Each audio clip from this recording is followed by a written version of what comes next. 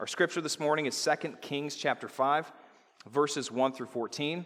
And as you turn there, and hopefully you're already there, I want to set the stage for what's going to be a 2-week mini-series covering the life of Naaman. If you haven't read the story of Naaman, or if you haven't been through the book of 2 Kings in a while, then I think you're in for a real treat. Because this text has all the making of a brilliantly crafted story, intricately woven between rising action, conflict, climax, and conclusion, lies an unlikely meeting between a famed warrior with a glaring problem and the God of his enemy, who's the only one who can save him. Now, don't get me wrong, saying it's a well-crafted story is not to say that it's mere fabrication or a myth or a good tale. Naaman was a real person, as real as you and I.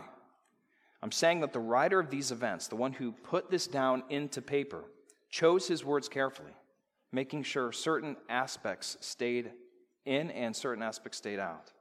And in doing so, tells a story that reaches far deeper than its brevity would suggest.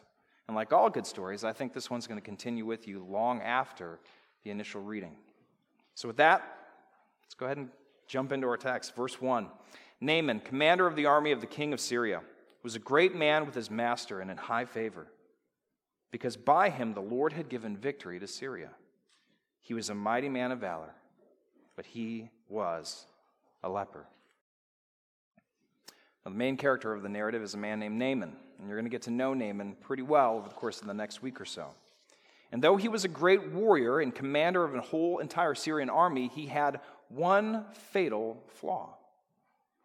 He was a leper. Now, leprosy is a very slow-growing disease. It's both highly contagious and deadly. It affects the nerves, the skin, the eyes, the nose, all of which will become swollen as the disease progresses. Most people affected with leprosy eventually lose the ability to touch and actually sense pain, meaning they slowly lose their ability to feel at all. Now, I thought about posting a picture up there, but quite honestly, I thought it was going to be a little bit distracting. It's not a good disease. And it's one of those things where you can get it, contract it, and within 20 years still be suffering from it. It's very slow going. And here's the thing, when it's left untreated, and especially back in the ancient Near East when there was no treatment, it would almost always result in nerve damage. You would have paralysis of the hands and feet, which means not only would you not be able to feel, you wouldn't be able to walk or move at all. And as those cases advance, you'd often have the loss of toes and fingers. In some cases, the body reabsorbing them. In other cases, just bashing them and not having them heal. Blindness means you're not seeing anything, so your world's getting very, very small, even though you're still cognitively there, until eventually you died.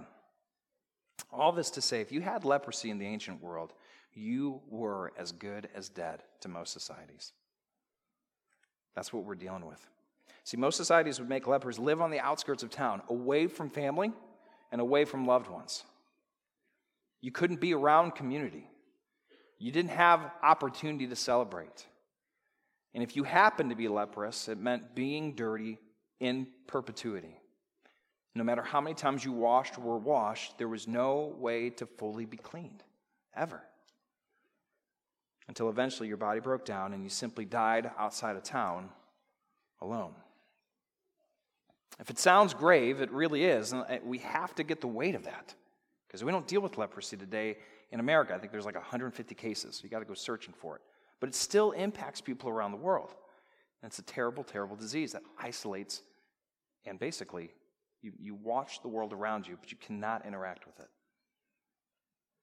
So here's a question that our text is asking us to ask. How is it that such a great warrior, Naaman, how could he be leprous? Why is he leprous? Shouldn't a great man like this be blessed? No doubt Naaman thought so. But before we answer that question, there's an important detail we need to address. And it's pretty small, in fact, so small you may have missed it during our initial reading. Look back with me halfway through verse 1. The text states, because by him, that is by Naaman, the Lord had given victory in Syria. Now the word Lord, translated in our Bibles, is known in Hebrew as the tetragrammaton. It sounds like a mouthful. all it is it's the name of God. Specifically, it's the 4 letters, YHWH, and you pronounce it Yahweh. Okay?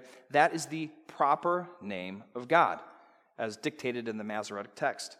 And so anytime you actually see the name Lord, lowercase caps, know in the Hebrew, in the Masoretic text, that is the proper name of God. That's what's being stated. This isn't just Lord specifically. This isn't just, general God. This is Yahweh, the God of Israel. Now catch this. Naaman, the Syrian champion, warrior and leper, given victory not by the pagan god he worships, but by the God of his enemy, the God of Israel. If you were a hearer of this word when it was originally written, if you were an Israelite hearing this text, it would have caught you. Why is our God healing and allowing this man to thrive? Doesn't he deserve to be punished? And thus, verse 1 sets the stage for our story. We're introduced to the main characters, that of Naaman the Syrian, but also that of Yahweh, the God of Israel. So we have the Syrian and the God of Israel. And these two, already an unlikely pairing, are going to have an encounter that will change Naaman in ways he couldn't possibly have imagined. And that's what we're invited into. That's what we're invited to join into. And like all good narratives, you got to have some conflict. So verse 2. Now the Syrians, on one of their raids, had carried off a little girl from the land of Israel, and she worked in the service of Naaman's wife. And she said to her mistress, "Would that my Lord were with the prophet who is in Samaria. He would cure him of his leprosy." Now, keeping our 2 main characters in mind, we're starting to see how this meeting between the two, between Naaman the Syrian and Yahweh the God of Israel, comes to be. The text gives no indication as to whether Naaman was involved in the raid, nor are we told how the little girl made her way into the service of his wife. We're not told that. But implicit in this text is the invisible hand of God all the way through. Look at it. His hand, orchestrating and moving, going well beyond the ability and control of even Naaman.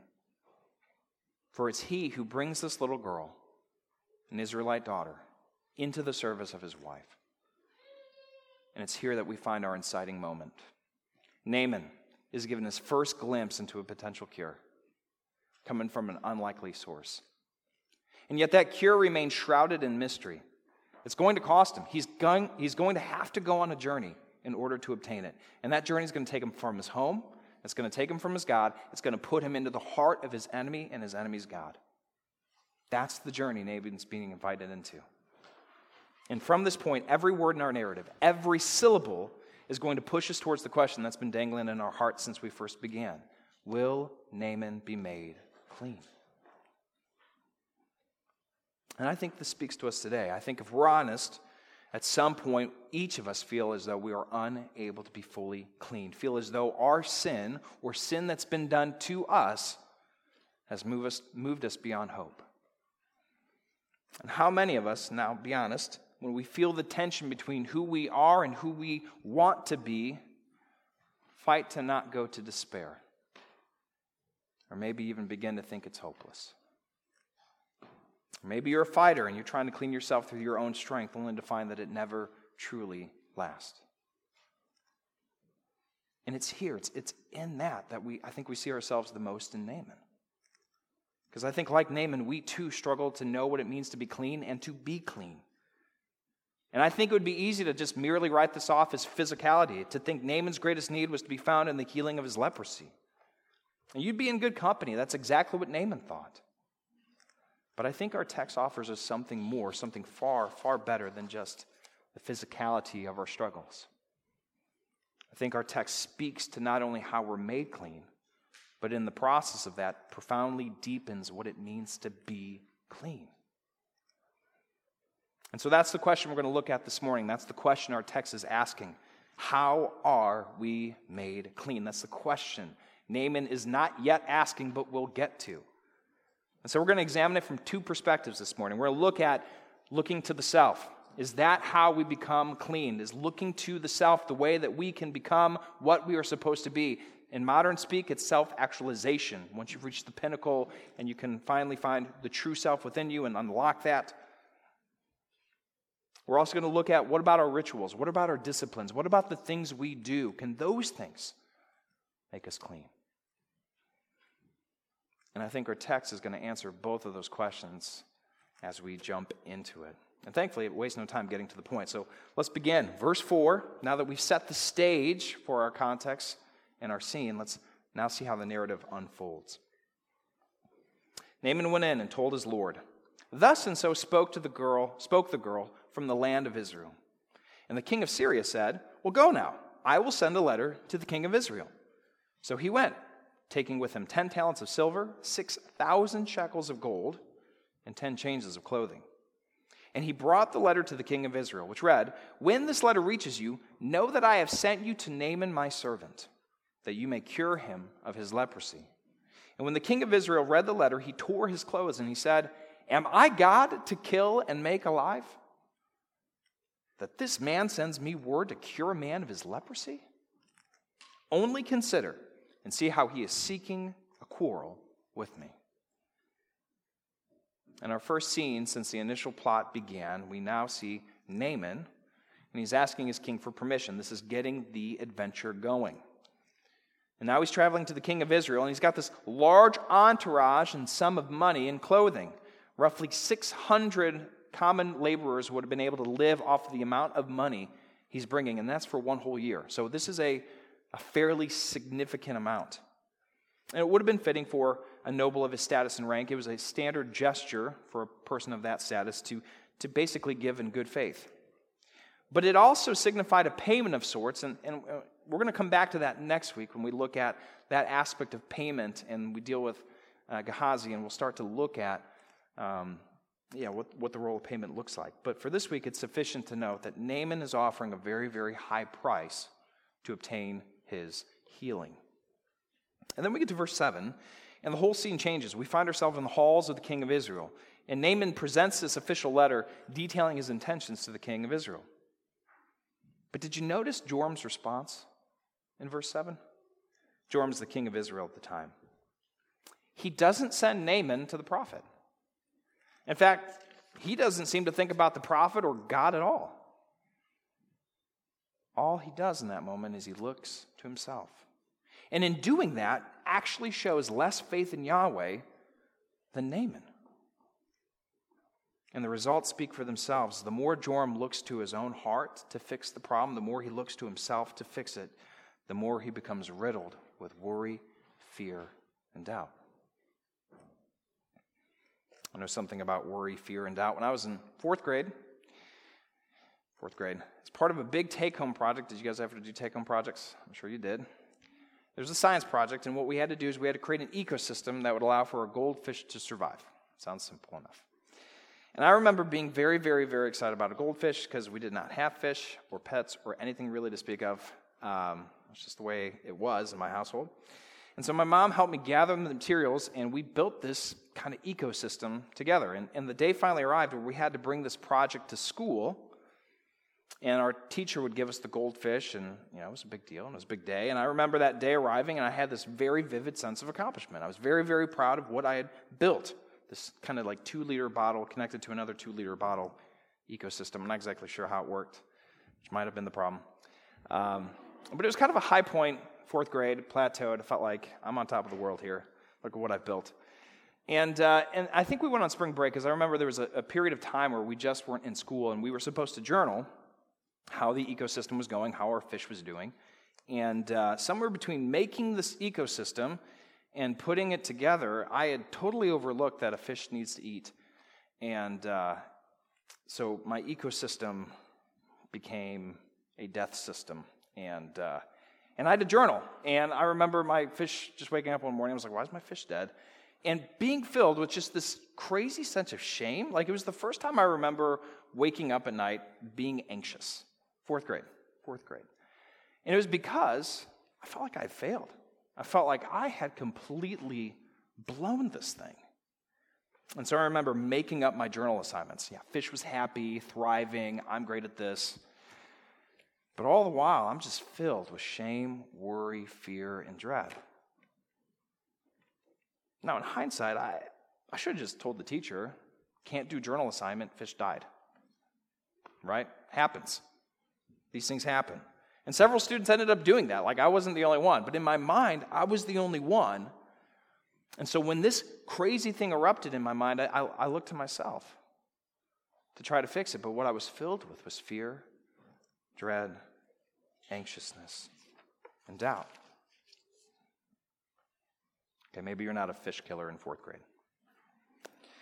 But don't we have times where we look to ourselves to fix what we can't? We look to ourselves to be rid of shame. We look to ourselves to be made clean. And more often than not, I think what we're left with is fear and anxiety. And I believe our story brilliantly points this out. I think it shows that by looking to ourselves, by trying to be the point person, in modern speak, the self-actualized person, we don't get any cleaner. We don't fix any of the problems. We don't actually make ourselves whole. We don't actually rid ourselves of shame and guilt. We walk away with fear, dread, and worry. Now, some of you may say, of course, it's not by looking to self. I already knew that, Brian. You can cross that off the list. And we should have that on the screen here, just kind of a list of things. Yeah, I know it's not through self. Looking to self leaves us with fear and anxiety. But what if we just, do the right thing? Or make others do the right thing? How about you move through life, and if you don't want to feel guilt and shame, then don't do things that make you feel guilty or shameful. It's on you, and you can discipline yourself, and you can come up with right rituals, and you can do this. And then oftentimes in that conversation, somebody throws out, God helps those who helps themselves, right? It comes from the book of Second Assumptions. It's not actually written in the Bible, but we tend to think it is. But I think it's good because our text actually pushes into that exact same question. What about rituals and discipline? If self doesn't work, if that's not going to clean us, what about the things we do? Let's take a look. Verse 8. When Elijah the man of God heard that the king of Israel had torn his clothes, he sent to the king saying, "Why have you torn your clothes? Let him come to me now, that he may know that there is a prophet in Israel." So Naaman came with his horses and his chariots, and he stood at the door of Elisha's house. So we've reached now the third scene of our story, and we're finally introduced to the prophet. The prophet that was mentioned way, way, way back in the first verses is now finally on the scene. But notice how he got there. He had to reach out to Naaman directly. King Joram never connected the two. King Joram is still trying to figure it out, still rattled in his own fear, worry, and doubt. So Elisha reaches out, and he said, and we're actually told why he reaches out. It's interesting. He says that he may know that there is a prophet in Israel. Elijah wants Naaman to know there's a God who's truly in this place, even though my king doesn't know that. And notice the phrasing in verse 9. Naaman's standing with his horses and chariots at the door of Elijah's house. Naaman is standing at the door of a prophet. He is at the door. That whole phrase is so pregnant with meaning, and I want to set the scene for you. First, Naaman's not the kind of person, he's not the type of person who normally just shows up at people's houses. He's the type of person who people go to. Unless you're a king, you're probably not getting a visit from Naaman. Okay?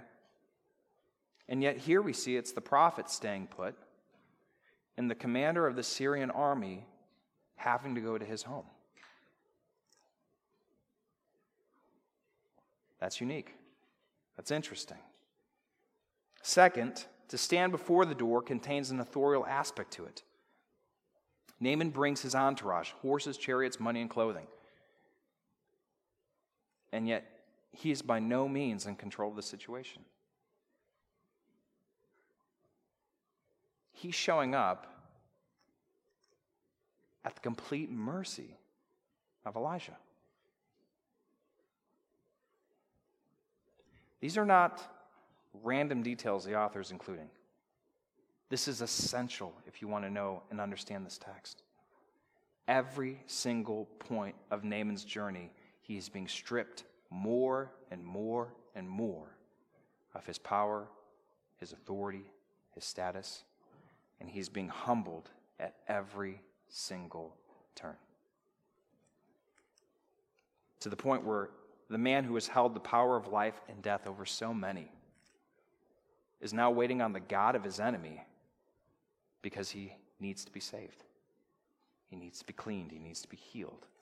This is not a position of power. It's a position of need. But we're not done with Naaman. And he's not done. Verse 10, Elijah sent a messenger to him. He says, "Go and wash in the Jordan 7 times, and your flesh will be restored, and you'll be clean." So still standing at the door, not in the door, not inside, not, "Hey, welcome, roll out the red carpet, come on in, I'm so glad you came." Elisha doesn't even come to him. Sends his servant, "Hey, go talk to that guy." It's amazing. I mean, it's truly amazing. And then this is what he says, "Go wash." Go wash. Guys, at this point, we're expecting Naaman, right, to just run over to that river. I mean, think of it. He's riddled with the disease that leaves him one day blind with no fingers, no toes, no ability to move, and then he dies alone. And Elijah's saying, "Go scrub in the river and you'll be clean." But that's not what happens. In fact, that's not what happens at all. In fact, verse 11 maybe is a bit shocking. Naaman was angry, and he goes away. And this is what he said, "Behold, I thought he would surely come out to me and stand and call to the name of the Lord his God, and wave his hand over the place and cure the leper." And he goes on, "Are not Abana and Pharpar, the rivers of Damascus, better than all the waters in Israel? Could I not wash in them and be clean?" And so he turned, and he went away in a rage. And man, do I want us to see this. When Naaman's expectations weren't met, when his preferred ritual wasn't performed, what came out of him is what was always in there, a prideful heart. And it showed itself in anger and rage. He had had enough. I go to Israel, I meet this king, I'm now at your house, I'm now standing here, and you don't even have the decency to come and look at me face to face, to heal me. And notice the formula here. Naaman leads with his expectation. I stood before you, you stand before me. And then he goes to his conviction. You call on your God to do this thing. And notice, Naaman says nothing about Yahweh being his God. In fact, he goes out of his way to make it clear, this is your God, your business, this is your side of the deal. And then he ends with this ritual. Wave your hand, cure me. Once you perform that, I'll be allowed to continue as I have before. See, for Naaman, in some ways, there's a depth of what Naaman's asking here. He doesn't want to just be clean, he wants to be healed. And here we're seeing this subtle expansion of the word clean. Notice this. When Elijah instructs him to bathe in the river, this is what Naaman's hearing. Go and wash up. Go wash yourself, Naaman. And Naaman's hearing that, and he's saying, I don't want to be washed up. I can wash in my rivers. I need to be clean. I need to be healed. I need this disease gone. I need my shame and my misery met. I want to feel again. And this response shows us that, in a way, Naaman understands, but he doesn't understand. I don't need to just bathe in the water. I need healing. And he responds with rage. Now, some commentators have tried to treat this, when he talks about the rivers, about this as an ethnocentric remark from Naaman, and I think it seems fairer to read the text as it stands. The rivers of Pharpar and Abana were then and are still today far, far clearer than the River Jordan. You got to think about the River Jordan. It flows all the way down to the Dead Sea. And through that, it's a very turbulent river filled with sediment and cloudy in comparison. Whereas the Pharpar and the Abana, known as the Awash and the Barada today, they still exist, it's real places, they're known for their clarity. And if so, I think his point's well taken. I think he's looking at Elijah just on a surface level, and he's saying, look, we've got clearer rivers at home if that's all you're talking about. We've got this covered. Why am I going to the stinky Jordan that's all turbulent? If that's all you're going to do is wash me, why am I here? And it's interesting because Naaman thought Elijah had missed the depth of his problem. He thought Elijah just wanted him to be clean. So when Elijah didn't perform the ritual he was expecting, when Elijah didn't respond in the manner that Naaman had prescribed, Naaman flew into a blind rage. And catch this, guys. He walks away from the only source that can save him.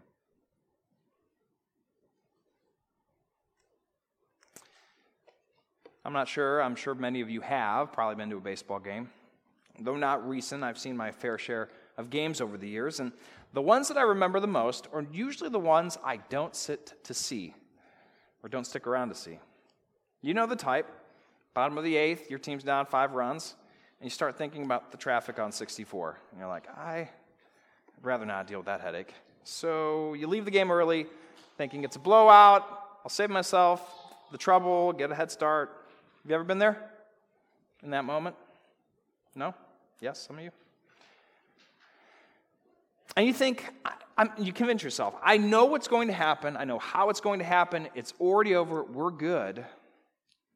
But just curiosity speaking, you turn on the radio, only to find that your team has tied it up in what can only be described as a once-in-a-lifetime comeback. I wish that's only happened once. That's happened several times in my life. And every time, I'm just like, of course. If I want my team to win, I just need to leave early. Like, that's what I need to do. And isn't this the attitude we have with God at times? See, we go into a situation with our expectations, and when things don't go to plan, when our rituals seem to fail us, we give up, and we start heading for the door. And in that moment, we should realize, and though often we don't, we should realize in that moment that really all we've been doing that whole time was more about what God could give me than relationship with God. And that's exactly how Naaman's treating this right now. Naaman was right to think he needed more than a bath. He did.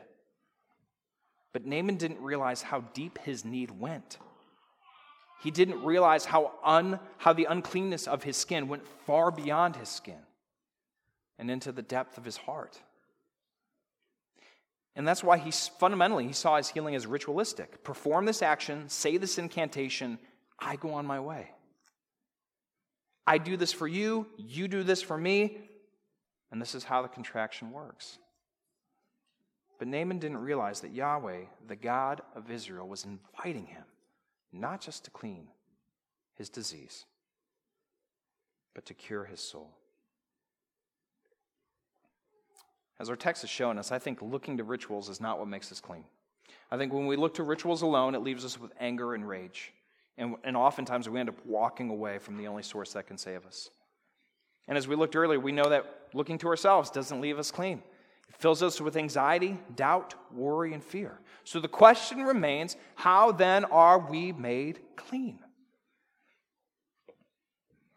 And to answer that, I think sometimes what we need is an outside voice to wake us up a bit.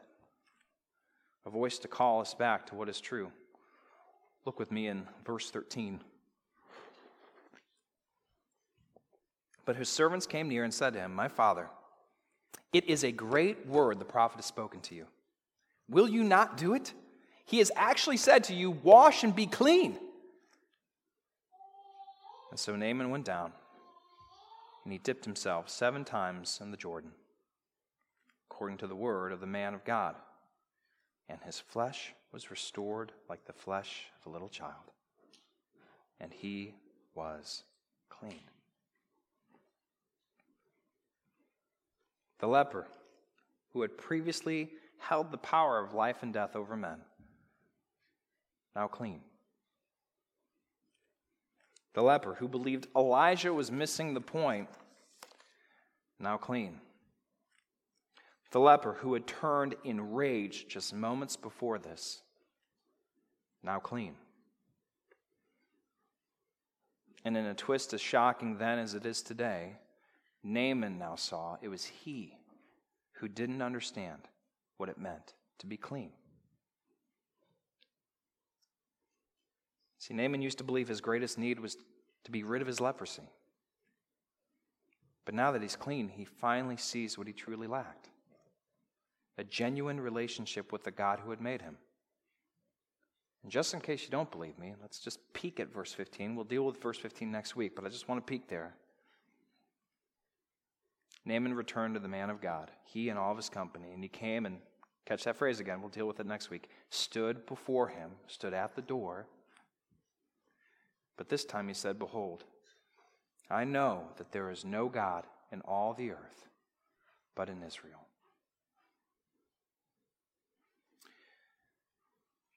See, Naaman, the Syrian commander and warrior, he was proud in his status, confident in his rituals.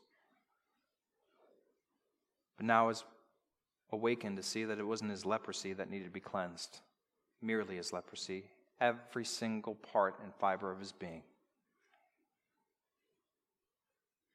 And that only comes through faith in the one true God.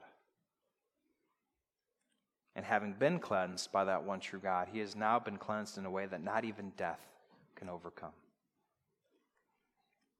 So as we look to apply this text to our lives this morning, I just want to briefly look at the narrative arc of Naaman. First, his entire journey is marked by humiliation. In order to leave his kingdom, he has to acknowledge his need. He has to go to his king and say, "I'm a leper." Once he gets the permission to go, in order to be healed, he has to go to a distant land. He has to leave home, leave his God, leave his networks, and go far away. He has to journey. Once he's journeyed and now he's in the land of this foreign entity in the house of the king, in order to find healing, he actually has to leave the king, he has to leave what's comfortable for him and go to the house of a prophet. And then once he's at the door of the prophet, he has to wait. His entourage has no power there. And even when he gets word from the prophet, it's not from the prophet directly, it's through a messenger that the prophet sent, and it says, "Go and wash." A request that seems so benign as to miss the entire point of his journey in the first place. And therein lies the point. The entire time, the entire journey of Naaman is one of brokenness and humility. And this is important, since we are made clean through the work of God on our behalf alone. We must humble ourselves before the Lord. How are we made clean? It's not through self, which produces fear and anxiety. It's not through our rituals, which will leave us angry and enraged. It's through the work of God on our behalf. And the way that we approach that God is through humility. The way that we approach God is being humbled before him. I want you to think about this. When Elijah told Naaman, "Go and wash," why didn't Elijah just wave his hand? Why didn't he just call on God and perform the duty? Catch this, guys. Because both Elisha and Naaman knew washing in a river doesn't cure you of leprosy. It doesn't cure you of leprosy. And they both knew that, and that's the point. See, if Elijah waved his hand, it would have only cost Naaman gold and silver. And Yahweh would be able to remain the foreign god of his enemy, a transactional piece of his life. And Naaman would be free to go on as he chose to live. But this is what God does. Each time Naaman tries to rely on himself, everything falls apart. Each time he tries to take control of the situation, the invisible God, a hand of God, changes that situation to where he has to confront God. And this is grace. This is grace. If Naaman was healed on his own terms, he would have lived out his days having never known the God who created him. And then the real tragedy would have hit, not dying of leprosy, but dying without placing your faith and hope in the only God that can truly save. Naaman had to go to the water. He had to go to the water. He had to go because both Elijah and him know the only person that gets glory when you're saved in a river is the creator of that river. and the creator of you. Because everyone knows a river can't heal disease. Did you catch that? It had to be outside of his realm of understanding. It had to push him to faith. It had to push him beyond what he could control. See, Naaman, for all of his strength, will, and wisdom, upon his death would be powerless to bridge the chasm between him and the God he scorned in this life. And I want you to see that the most gracious thing God could do to Naaman was humble him. It was the most gracious thing he could do. It was only then, only after Naaman's self in ritual had faded away, that he was able to act in faith, to trust in a work that went far beyond his hand, to actually be fully cleaned. Now, I know in a room this size and an online presence that who knows how big that is, but there are people that are going through terrible circumstances right now, some humiliating, some physically demanding, some emotionally draining. And I want you to know, and I want to note this, life does not leave us unaffected. It doesn't. It impacts us. And sometimes it's our sin, but sometimes it's the sin of others, and sometimes it's just the reality of living in a fallen and broken world. And in all this, I don't want to pretend as though life is anything but troubling at times. Naaman had a real illness. Like he had an illness that was going to kill him. And yet the Lord was gracious enough to use that to not only heal, but to bring him to a greater need of understanding that he was a sinner in need of knowing and loving his Creator. See, the gospel of Christ meets us in our brokenness, promises to walk with us in our brokenness, but it's still brokenness on this side of eternity. And so I want to push us to what does it look like to be humbled before the Lord? Because I think that word humble can often comes with negative connotation. And so I put a verse up here from Matthew. It says this, "Come to me, all who labor and are heavy laden, and I will give you rest. Take my yoke upon you and learn from me, for I am gentle and lowly in heart, and you will find rest for your souls. For my yoke is easy and my burden is light." Brothers and sisters, I believe to come to the Lord in humility is to come to Jesus with your need. To cast your cares on him, knowing that he is faithful and just to forgive your sins. To run to him, knowing that he's the perfecter of our faith, the one who causes all things to work for good for those who love him. And here's the thing, we know this because Jesus was the only one in human history who lived in a perfect obedience unto God. Jesus, through his death and resurrection, is the only one who ever trusted God without waver or doubt. And it's through faith alone in Jesus that we have any hope of being clean, fully clean, truly clean. It's through his life that we have any hope in the life to come. Which is why if you don't know Jesus this morning, then I invite you to come. To stop looking to yourself to be saved, to stop looking to your rituals or your disciplines or the good things you do for God to be saved. To rid yourself of all of that and to come to him. To cast yourself upon him as Naaman had to go to the water and dip himself 7 times in a turbulent, stinky river through faith. That's what I'm inviting you to. To trust in the God that can truly heal. And to the believer, I encourage you to bring your fears, to bring your worries, to bring your anger, to bring your rage, to bring the byproducts of living in a fallen and broken world, being sinned against and sinning against others, and to place them at the feet of Jesus. To call upon him. Because he can carry you. He can carry you across the difficulties of your life. That's not mere platitudes. It's real. It's true. And it's the only hope we have. He is able to carry the burdens that overwhelm you. He is able to carry the weight that pins you down. So to all, I invite you this morning to walk not in reliance on self, for it only leads to worry and doubt, and not reliance on rituals, for it only leads to anger and rage, but to rely on Jesus. And I invite you today to call upon him in prayer and ask him to come. Ask him to relieve. Ask him to carry you. That's my prayer. Let's go ahead and pray this morning. Father, I thank you for our text as we see the life of Naaman and as we see the ways that you humbled him time and time and time again to bring him to a place where he would actually see and respond in faith. Not bringing his ability, not bringing his entourage, not bringing his money, not relying on his rituals, not relying on himself, but seeing himself in need truly as he is. That the leprosy was merely an aspect of his need, but it wasn't the totality of his need. It wasn't everything in his need. He needed to be fully clean. And so, Father, I pray for our community and our hearts to not just hear this, but to know this. And that your Holy Spirit would work powerfully through your word, that we may respond in faith.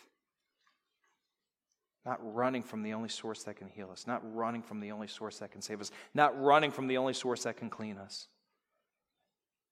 But knowing that your gracious hand invites us to yourself. The better portion. The truer clean. And Father, I thank you for your grace towards us. In your name, amen.